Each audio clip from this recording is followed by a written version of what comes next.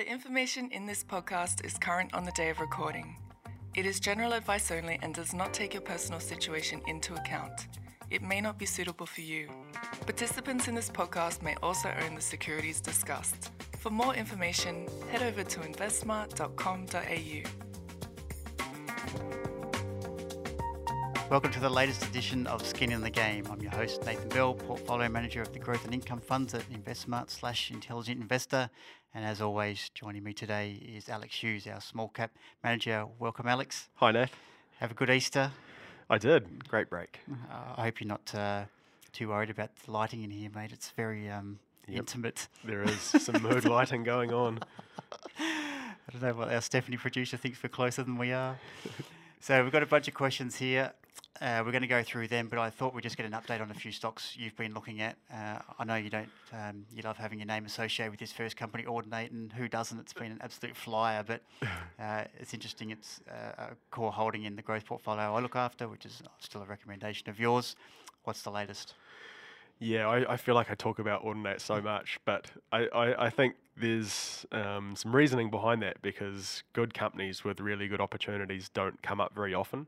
So I think it is good to really reflect on this opportunity here because I think it could be a really important one in the future. So our listeners will know this is a business that sells chips to AV audiovisual manufacturers, and those chips allow the products to communicate with other products. So if it's a microphone that has a chip in it, it allows that microphone to communicate with a mixer or a speaker, and it does that in a digital way. And so it's all about the network of the products there. Now, I should just point out, that's a real competitive advantage because the companies that produce this equipment have actually got to incorporate this as part of the design process. So having relationships with those manufacturers is a huge advantage compared to any other company. Exactly right. I mean, there's a number of usability benefits. So for the user, they can configure a setup much easier than they could do with an analog system. But also for the competitive side of things, it means that manufacturers must consider the number of adopted devices for a particular digital protocol. And so that pushes the industry towards the biggest player, and Audinate is that biggest player.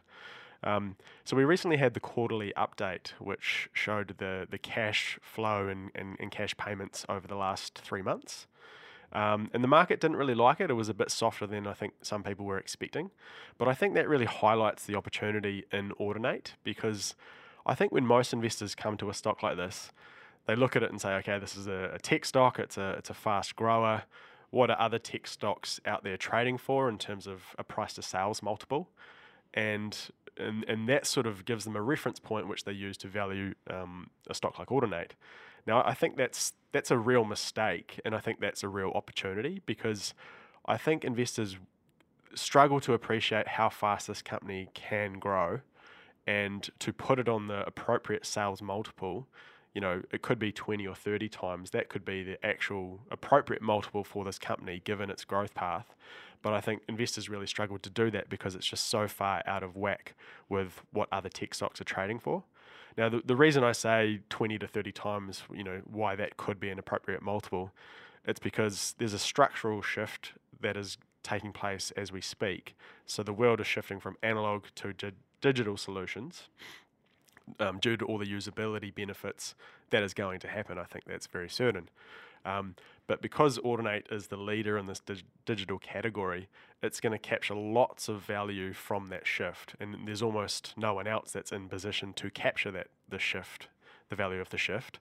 And just due to the economics of the business, a lot of that value that shifts to Audinate is going to convert to cash and convert to business value. So it's really unique in many respects there. Now, one of the reasons is that engineers at audiovisual manufacturers, companies like Yamaha, Bose and Bosch and things like that, they're factoring in building Audinate into their systems 2 and 3 years out.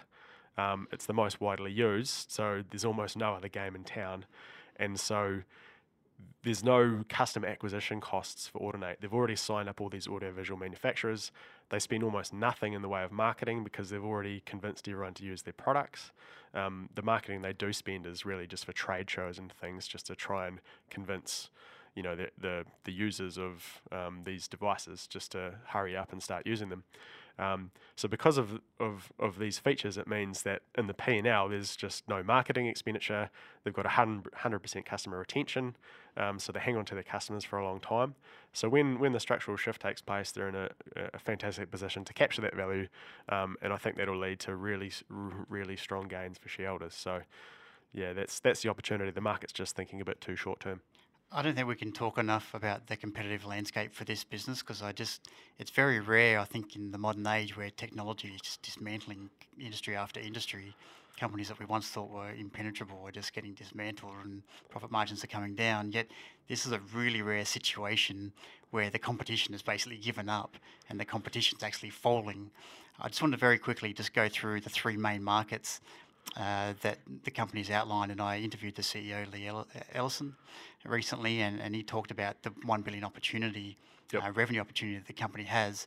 So I just, in terms of the revenue context, which gives you, I guess, an indication of the size that this business can grow to, but also when you're thinking about market share, which is really important, it basically has no competition at the moment, that's the point I really want to drill into. So $400 million is one part, is the main opportunity that people are familiar with. Yep. So this is the audio-visual market that you've already spoke about. Yep. And I think I'm right in saying that Audinate has 5 times as many products with its chip in it than its next nearest competitor. Yep, that's correct. And the second part that they've recently just come out and said now's the the stereo aspect of the business. The video side. So the video side. So that's another $400 million. So just quickly tell us about that aspect. Yeah, so it's essentially doing the same thing, but just for video equipment. So it would include having a chip inside a video device, and that allows the video signal to be sent on, using software networks and sent in digital form. So just give us a practical example of how this would be used. So if you've ever been to a conference, they might have some screens that show people that are outside the conference. Maybe you're in a breakout room or a waiting area, and they'll have a screen of the live event. Or even if you're at a rock concert, for example, and they've got the big screen, and that shows Mick Jagger up on stage. Now, there has been an issue in the past because they're 2 different signals, so they're not actually linked. And so there might be a delay in terms of when Mick Jagger actually sings a song and when his lips move on the screen. And so by connecting the 2, it means that they're in sync. And so apparently it's quite confusing for rock stars, for example, when you see yourself on screen and your lips are moving behind when you're actually moving your lips. So that's just one. Only a rock star could be looking at himself while he's performing. Yeah. So that's just one example of what it does. But so essentially it's just another chip in a video device that handles both the audio and the visual side of things. And by having one chip that does it, it reduces cost, reduces complexity for manufacturers, and it's just an overall better solution. And the competitive landscape in that particular segment? Again, there's very few competitors. This is something that Audinate has a clear head start in because it's just so advanced in the audio side of things. And so I think it's the first to market on the video side of things. It obviously has relationships with most of the existing manufacturers, and so it has a clear head start here. So it's got the technology, it's got the relationships, and it's already looking to get these in devices towards the end of this calendar year. Okay, which leaves the last segment, which is around $200 million. Can you speak to that? Yeah, sure. So that's the software side. So if we think about the audio side of things, so Audinate has all these chips and devices, and that allows those devices to share audio signals. But what the software does is it allows the software user to control that audio network. And because it's Audinate's chips in the hardware, it means that they're the only provider in a position to sell the software to manage those devices and the output of those devices. So the main product will be called Dante Domain Manager. And that just has a number of sort of security and just usability benefits for audiovisual professionals. So the attraction here is that there'll be a monopoly provider, only they can provide it. It's adding real value to users, and I expect a product like that to be really high margin and incremental revenue on the existing cost structure, so that you're going to see some great margins from the company. The more and more I look into the great track records of the great investors, the more I see that one, maybe two stocks have absolutely dominated their track records. Um, the grandfather of value investing, Ben Graham, said if it wasn't for Geico, no one would have ever heard of him. And it was almost a bit similar for Warren Buffett, but he also had Coca-Cola was another huge one for him. Another guy who runs Horizon Kinetics, the manager there, looked into Peter Lynch's track record, and he's the only person that's really dug into it because people always ask, how on earth did this guy produce 29.2% annualised returns for 13 years in a portfolio that ended up with 1,400 stocks? And it turned out there was two big bankruptcy companies that came out of bankruptcies that really drove his returns. So I feel like Audinate is that stock for you, Alex. Just keep riding it, mate. It's a really interesting stock, but I think if you just look back at the forest, just in terms of a valuation on the back of a napkin, and look at a $1 billion market opportunity where there's virtually no competition at the moment, think about how much of that market it can take and how quickly, and put the sort of margins on you expect from this business, and even just very simply apply a multiple of sales to this business, you just all of a sudden this is a potentially multi-billion-dollar business over the next decade. The next company I want to talk about is Seek. What's the latest? Seek, yeah. On the weekend, I was just thinking about Xiaopin. So that's Seek's Chinese opportunity. They own 61% of Xiaopin. And Xiaopin is neck and neck with a NASDAQ-listed business called 51 Jobs. And I was sitting there sort of digesting some of the recent information, and it's not clear to me who's the leader. I think you could make an argument that Seek has overtaken 51 Jobs. If you look at some of the most recent results, the number of users is growing really strongly, the number of employers is growing really strongly, and 51 Jobs' employers actually declined in the most recent quarter, where Seek's employers increased by 38%. And Seek's been altering their model in a number of ways. So they moved to a freemium model, and they've also been investing heavily in their R&D, and they seem to have a much more of a long-term focus than 51 Jobs does. And you see that in the margins of the two businesses. So 51 Jobs has much higher margins than Xiaopin does, Seek's business. So it looks like Seek's playing the long game and 51 Jobs is playing the short game. Now, again, thinking about these, the long-term opportunities and how to appraise that in terms of valuation, 51 Jobs, or 61% of 51 Jobs is worth about 5 billion Australian dollars. So that's the equivalent ownership level that Seek has of Xiaopin. Seek's entire market cap is a bit over $6 billion. So could it be that Xiaopin is worth closer to 51 Jobs' valuation, and you're getting all of the other stuff that Seek does thrown in very cheaply? So the Australian domestic business, its Asian enterprises, you've got Brazil as well, and a number of sort of really early stage investments as well. It's something that investors shy away from because it has a high PE multiple. It hasn't had a lot of growth in terms of at the profit line in recent years. But I wonder whether the same thinking is that I mentioned with Audinate, where investors are worried about short-term earnings and sales multiples when, there's a really value subsidiary here with a great long-term future, really strong competitively, and it's worth much more than investors give it credit for. That's probably 12 or 18 months ago, maybe a bit longer now, but when Xiaopin was listed before and essentially a separate company, and now it's basically been recapitalised, new investors were brought in, and one of the companies or a fund manager that came in at the time was called Hill House Capital. I think they bought 10% of Xiaopin. Now, they have an absolutely tremendous record of investing in technology businesses in China. They are a local Chinese fund manager. The guy who heads that up comes out of Yale, and there's a famous guy there, David Swenson, who tried to get him to stick around and help manage the Yale Endowment Fund. And he said, no, I want to go to China, I want to invest in all these technology companies. He's made an absolute squillion. I think he manages something like $30 billion US. Now, he's not on that register, or he hasn't bought into Xiaopin, which is now unlisted. So Seek owns, 61%. Hill House have 10%. He's not there just to double his money over a little bit. This guy's there for making multiples of his money over the next 5 to 10 years. So I'm sure he sees that exact same potential that you do. Yeah. The next company on our list before we go to the questions is a company called Bapcor. You've been doing a bit of work on this, Alex. What's the latest? Yeah, I was on the Gold Coast recently. I had some time off and I had some car troubles, and so we needed to go to a mechanic, and that gave me an opportunity to do a little bit of scuttlebutt on Bapcor, and it took a while to get the part that we needed, and so I had an opportunity to chat to these mechanics for quite a while, and I learned a few things about Bapcor and their competitor Repco. So Bapcor, their main business is Burson, and this is trade distribution for auto parts. So it provides just-in-time delivery for auto parts to mechanics. And the reason they exist is because mechanics can't stock all of the parts that they need to fix the cars that come into their workshops, because there's just dozens of models of cars on the roads today. And if they did try to stock all of the parts that they need, they'd tie up a fortune in inventory.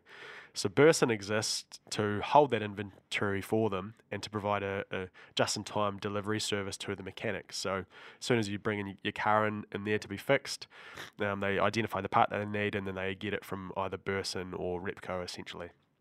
Now, this is actually quite a decent business. It might sound like a low-quality business, but I think there's a scale-based advantage at play here.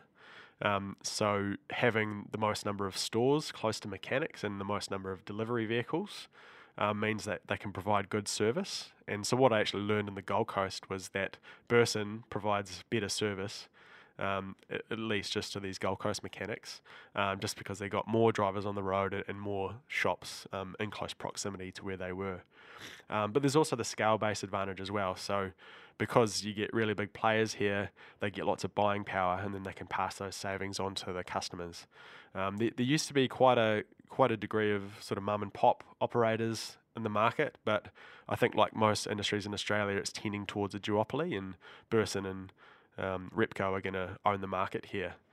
Now, I think it's somewhat interesting though, because the car segment has been under pressure in Australia. We saw new car sales fall heavily late last year, the wealth effect playing out and consumers tightening their purse strings. But this category should be reasonably resilient, because demand for parts should be linked to kilometres driven rather than new car sales or anything like that. So through a deep recession, if we do have one, a business like Burson should sort of chug along, and people will probably, instead of getting a new car, they might get the old one fixed a bit more. So there's quite a consistent demand profile there. There was a trend in the US during the GFC that people would rather hand in the keys for their homes than hand in the keys for their cars. Is that right? Yeah. Well, I guess if they get kicked out of their homes, they need a car to sleep in. So this is a business which I think is quite resilient and quite competitively strong. And there's also a decent management team here. They've run the business for a number of years, pre and post IPO, which was about 5 years ago, and they've executed really well on their plan. And they do still have an organic store opening path ahead. So I think this business can be a bigger business in time, and investors can get some growth there. So I think Repco's gone bust twice, so that's potentially a very weak competitor. What would need to change for you to add Bapcor to the portfolio? I guess I'm at that stage. Maybe it's more of a personal thing where I need time to digest all the information and get comfortable with an investment. So that's kind of where I am with this business. I've been getting familiar with the business and just trying to get my head around everything. And I guess I have my own personal amount of time I need to do to go through that. So that's kind of where I'm at. In terms of the valuation here, it's not excessive. You're paying the price to earnings ratio, as much as I hate to mention that. It's about a mid-teens level here for a business which can grow over time. Quite a strong industry position and quite a strong competitive position. So I don't think the price is excessive. So I think it's worth considering. And if you do see more pessimism towards the auto sector, this could be an opportunity here. I'm just at that point where I'm trying to get my head around everything. Yeah, a lot of people make investment mistakes by rushing. There's actually a really nice blog post written on it, and it was basically about why investors are stupid. And it turned out one of the reasons they're stupid is because they've just rushed the decision. They make decisions in the worst possible time when they're under stress. So it's not actually that the people, by IQ standards, are unintelligent. Yeah. They just put themselves into circumstances that makes them make bad decisions. So it is really hard, though, I find, when you're going through your research and you can't help but look at the share price, and the share price is moving in those final days where you're getting comfortable with something, and it's so annoying when the share price goes up, say 5%, and then maybe that rushes you. So avoiding all of those things is really important, but it's still hard to do at times. All right, so let's go into, we've got 4 questions today. First one from Christian. Heard you mention Blackmores in the quarterly updates. I used to own it from 5 to 150, my greatest investment ever. After the collapse of Pan Pacific, it certainly helped. That was, I think, 2001 or 2002, people might remember. I sometimes wonder how susceptible these companies are to change in sentiment if they ever stuff up in the way Boeing recently have. Perhaps if there was some contamination or worse, a fatal reaction. There's a French company called Boiron, which makes homeopathic medicines, which is pretty cheap, cheaper than Blackmores. Large family ownership too. I don't yet own it. Generally, France is very cheap and some real gems. Interested in the different multiples, and funny that Blackmores hasn't captured the imagination of the Chinese, and the Boiron has not, though traditional Chinese medicine is perhaps similar to homeopathy, if I say that right. Christian, you got any thoughts, mate, before I jump in? Yeah, I read the interview of Marcus Blackmore over the weekend. I was really impressed, actually. It's so Straight refreshing. talking is great, wasn't it? It's really great. You never see that. He's clearly not a career CEO. He clearly has FU money. He's calling it like he sees it, which is nice to see. In terms of the business, though, I think there is a strong brand here, so that's always attractive. And there is a strong growth path in Asia. So that's something which keeps it on my radar.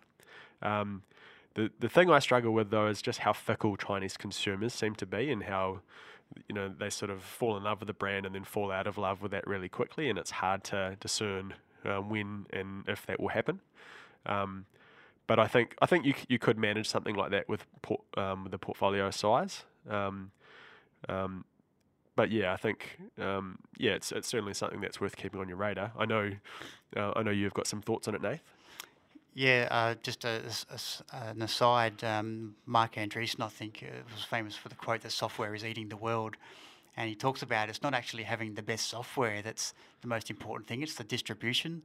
And I don't know anything about Boiron, but I feel that's what Blackmores would have over just about any other vitamin supplements company, is that they've just been around for so long. This is a company that goes back to at least the 70s, I think, and is still only a fledgling company in terms of countries like Indonesia and China. But for all the pressure on the share price at the moment, and everyone talking very down about the business, everyone, like, everything you read is really bad. Blackmores has grown its business in China within 6 years to be the same size as its business in Australia. Like, it's absolutely phenomenal what they've achieved, and yet people can't really look past the instant problems of today. What was most refreshing about Marcus Blackmore, I thought, was not only just how candid he was and how honest he was, but that all the problems were within the company's control. All the problems that had been created, the company had created them for itself. Like, this wasn't market, in a sense, the market, like declining revenue or anything like that. The balance sheet isn't leveraged. This is a business who, in the past, has marketed the right products in the right geographies. And the problem more recently, he said, was just that we've got good people in the products department, but they're just not producing new products, and we're just not getting them out there. And the Daigou channel, which is essentially people outside of China but buying products in Australia and then importing them into China, said we essentially ruined that channel because they just wanted new products and new things to sell, and we weren't giving it to them. So there was really no reason not to be doing that. It was just an internal mistake, and obviously that was part of what led to the CEO leaving. So this is actually what you want in terms of, if you're looking for opportunity. You want companies where, one, there's no balance sheet problems, because it means they can spend the money they need to fix the problems, and they've got time on their side.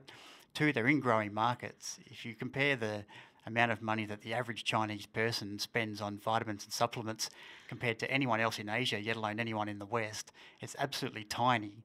So you've got a runway of the next 30 years there. Like, forget about what's going on today. Just ask yourself, is this the right company, and can they continue to create new products and distribute and market market them in China for the next 30 years, and my guess is they can. And they're actually doing quite nicely, although they're quite small in places like Indonesia. But Indonesia has 268 million people. It's 10 times the size of Australia, and they've got a nice little foothold there. And again, it's another economy that should grow for a long time. So I just think be careful about thinking too much about today and the problems. But what you really want to see is a company when its share price is down to actually lay out the problems. And I've just talked about the new products, but another part is margins. The company has spent far too much on costs, and Mark has clearly pointed out that there's this fat that's got to go, which is obviously a bit disappointing to staff because some people are going to lose their jobs. But he said we're too fat, so the margins should go up. And over time, there's a clear, growing revenue story here, and that's exactly what you want. So I recently added it to the growth and income portfolios. It pays a 3 or 3.5% dividend yield. And it's a company, if it does the right things internally, and first of all, obviously it needs to hire a CEO. If it finds the right person, I just don't see why this isn't going to be a great stock for the next 10 years. And we're actually touring the Warriewood facility is it next month? So maybe we can come back with an update then. Yes. It'd be nice to if they had a CEO by then, but I'm sure even if they've made an announcement, they wouldn't be in the business yet. Next question. Hi guys, great podcast. A company I've come across recently is Transport Technology, ASX ticker TTI. It looks good to me. Profitable company on a ridiculously low price to earnings multiple. It has a foot in the door with the concept of smart cities, great potential, and even director is buying, albeit a small amount. Why is it so cheap? Am I missing something? Your thoughts would be appreciated. Cheers, Andrew. Is it Traffic Technologies, TTI? It's been a serial disappointer, this company. I've kept an eye on it over the years, but to me it just looks like a low margin, highly competitive business in a very difficult space. So they manufacture streetlights and road signs as well. So it's competitive with foreign competitors. There's government contracts with lumpy awards and it's just a difficult space, and the company struggled for a long time, and the capital structure is quite weak as well. There's been a lot of debt there, and that's really hampered them over time. Now, I know they're talking up smart cities and how they want to move into that space, but I think that's really a pipe dream at this point. It's not contributing to revenue or earnings at this stage. So maybe that's something to keep an eye on, but I think due to the patchy history and the poor capital structure, it's not something that I'm interested in at the moment. If you want to make some money out of Traffic Technology, I assume you've got a better idea? Yeah. Well, so we own shares in Redflex, and I guess one of the main differences there is recurring revenue. So Redflex gets a share of the fines for red light and speed cameras, and so that provides a level of recurring earnings, whereas Traffic Technologies makes a one-off sale from the manufacture and sale of equipment. So it's a really different revenue profile, and as a result you get a different risk profile and everything else. Hi guys, I'm a value investor, and one of the stocks which has been showing in my stock screens lately is the small cap stock National Tyre. They're a retailer, profitable, posted a net profit after tax of around $10 million in 2018. Margins have been crimped lately, however the business sales are still growing. Price to earnings ratio at 7 times, stock down 60% since June. Some new products might be catalyst for turnaround. Any thoughts? Cheers, Patrick. Yeah, it's one I looked at recently. Its share price fell a lot, so I had a look at it. And like its name suggests, it's a distributor for tyres in Australia. Its biggest brand is a 4-wheel drive tyre called Coopers, and that's about 70% of it, or 77% of its sales. So, similar to my comments about Bapcor, I think there are a few interesting features to a business like this. You get reasonably resilient demand because tyre consumption is based on the kilometres driven. Although, given the downgrades the company's had, it's clear that people have delayed purchasing new tyres in sort of tougher economic climates. It also has an owner-manager, so a guy by the name of Terry Smith founded the company, still owns about a quarter of it. He's the CEO, and I think he has allocated capital reasonably well. And I think if he's involved with the business, I think you can have a high degree of confidence that the company will continue to be appropriately managed in the future.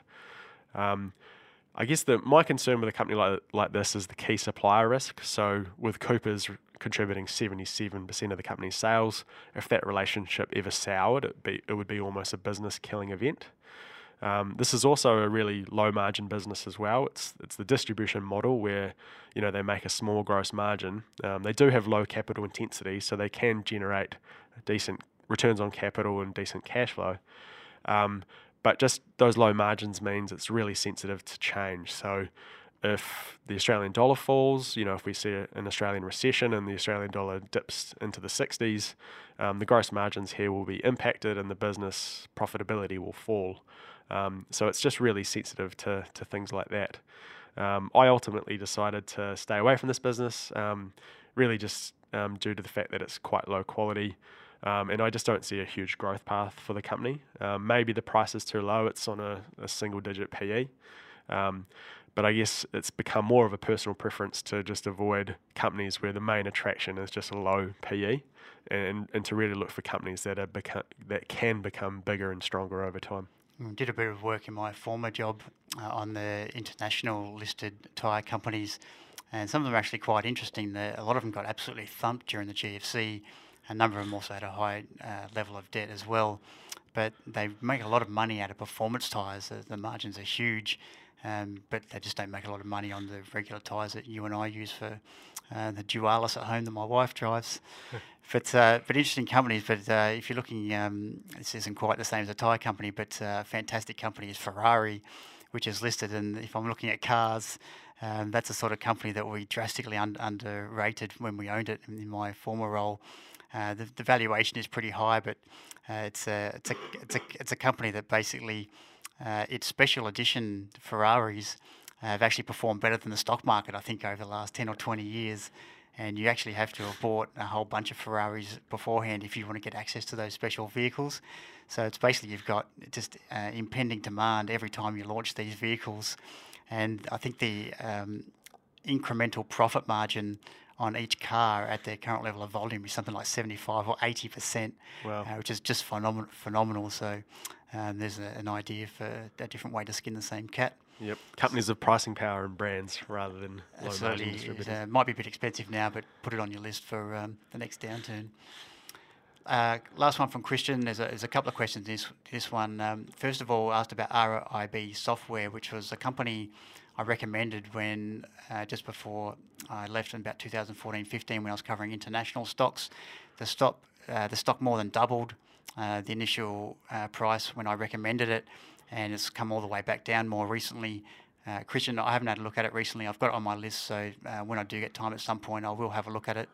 But the earnings I noticed haven't really gone anywhere in the last 4 years, and for a software company that basically had a better mousetrap in construction software, I would have thought this was an area where if it was doing well or had the right mousetrap, these are the sorts of companies at the moment that are trading in the stratosphere. So something's obviously gone very wrong there.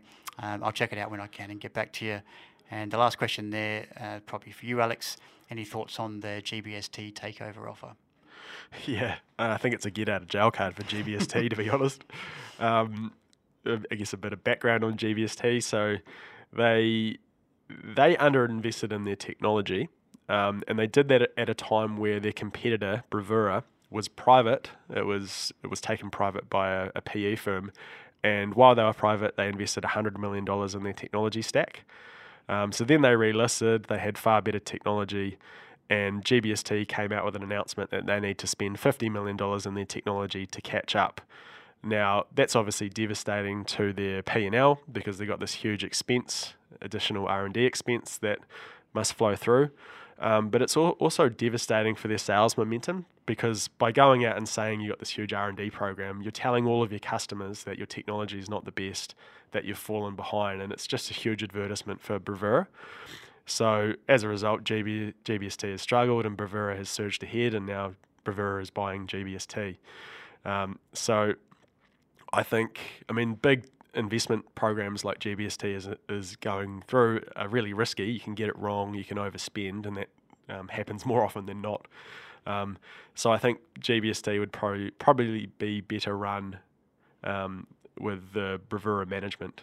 So if I was a shareholder of GBST, I'd be looking to sell my shares and get out. As the founder, do you know still got a large shareholding in GBST?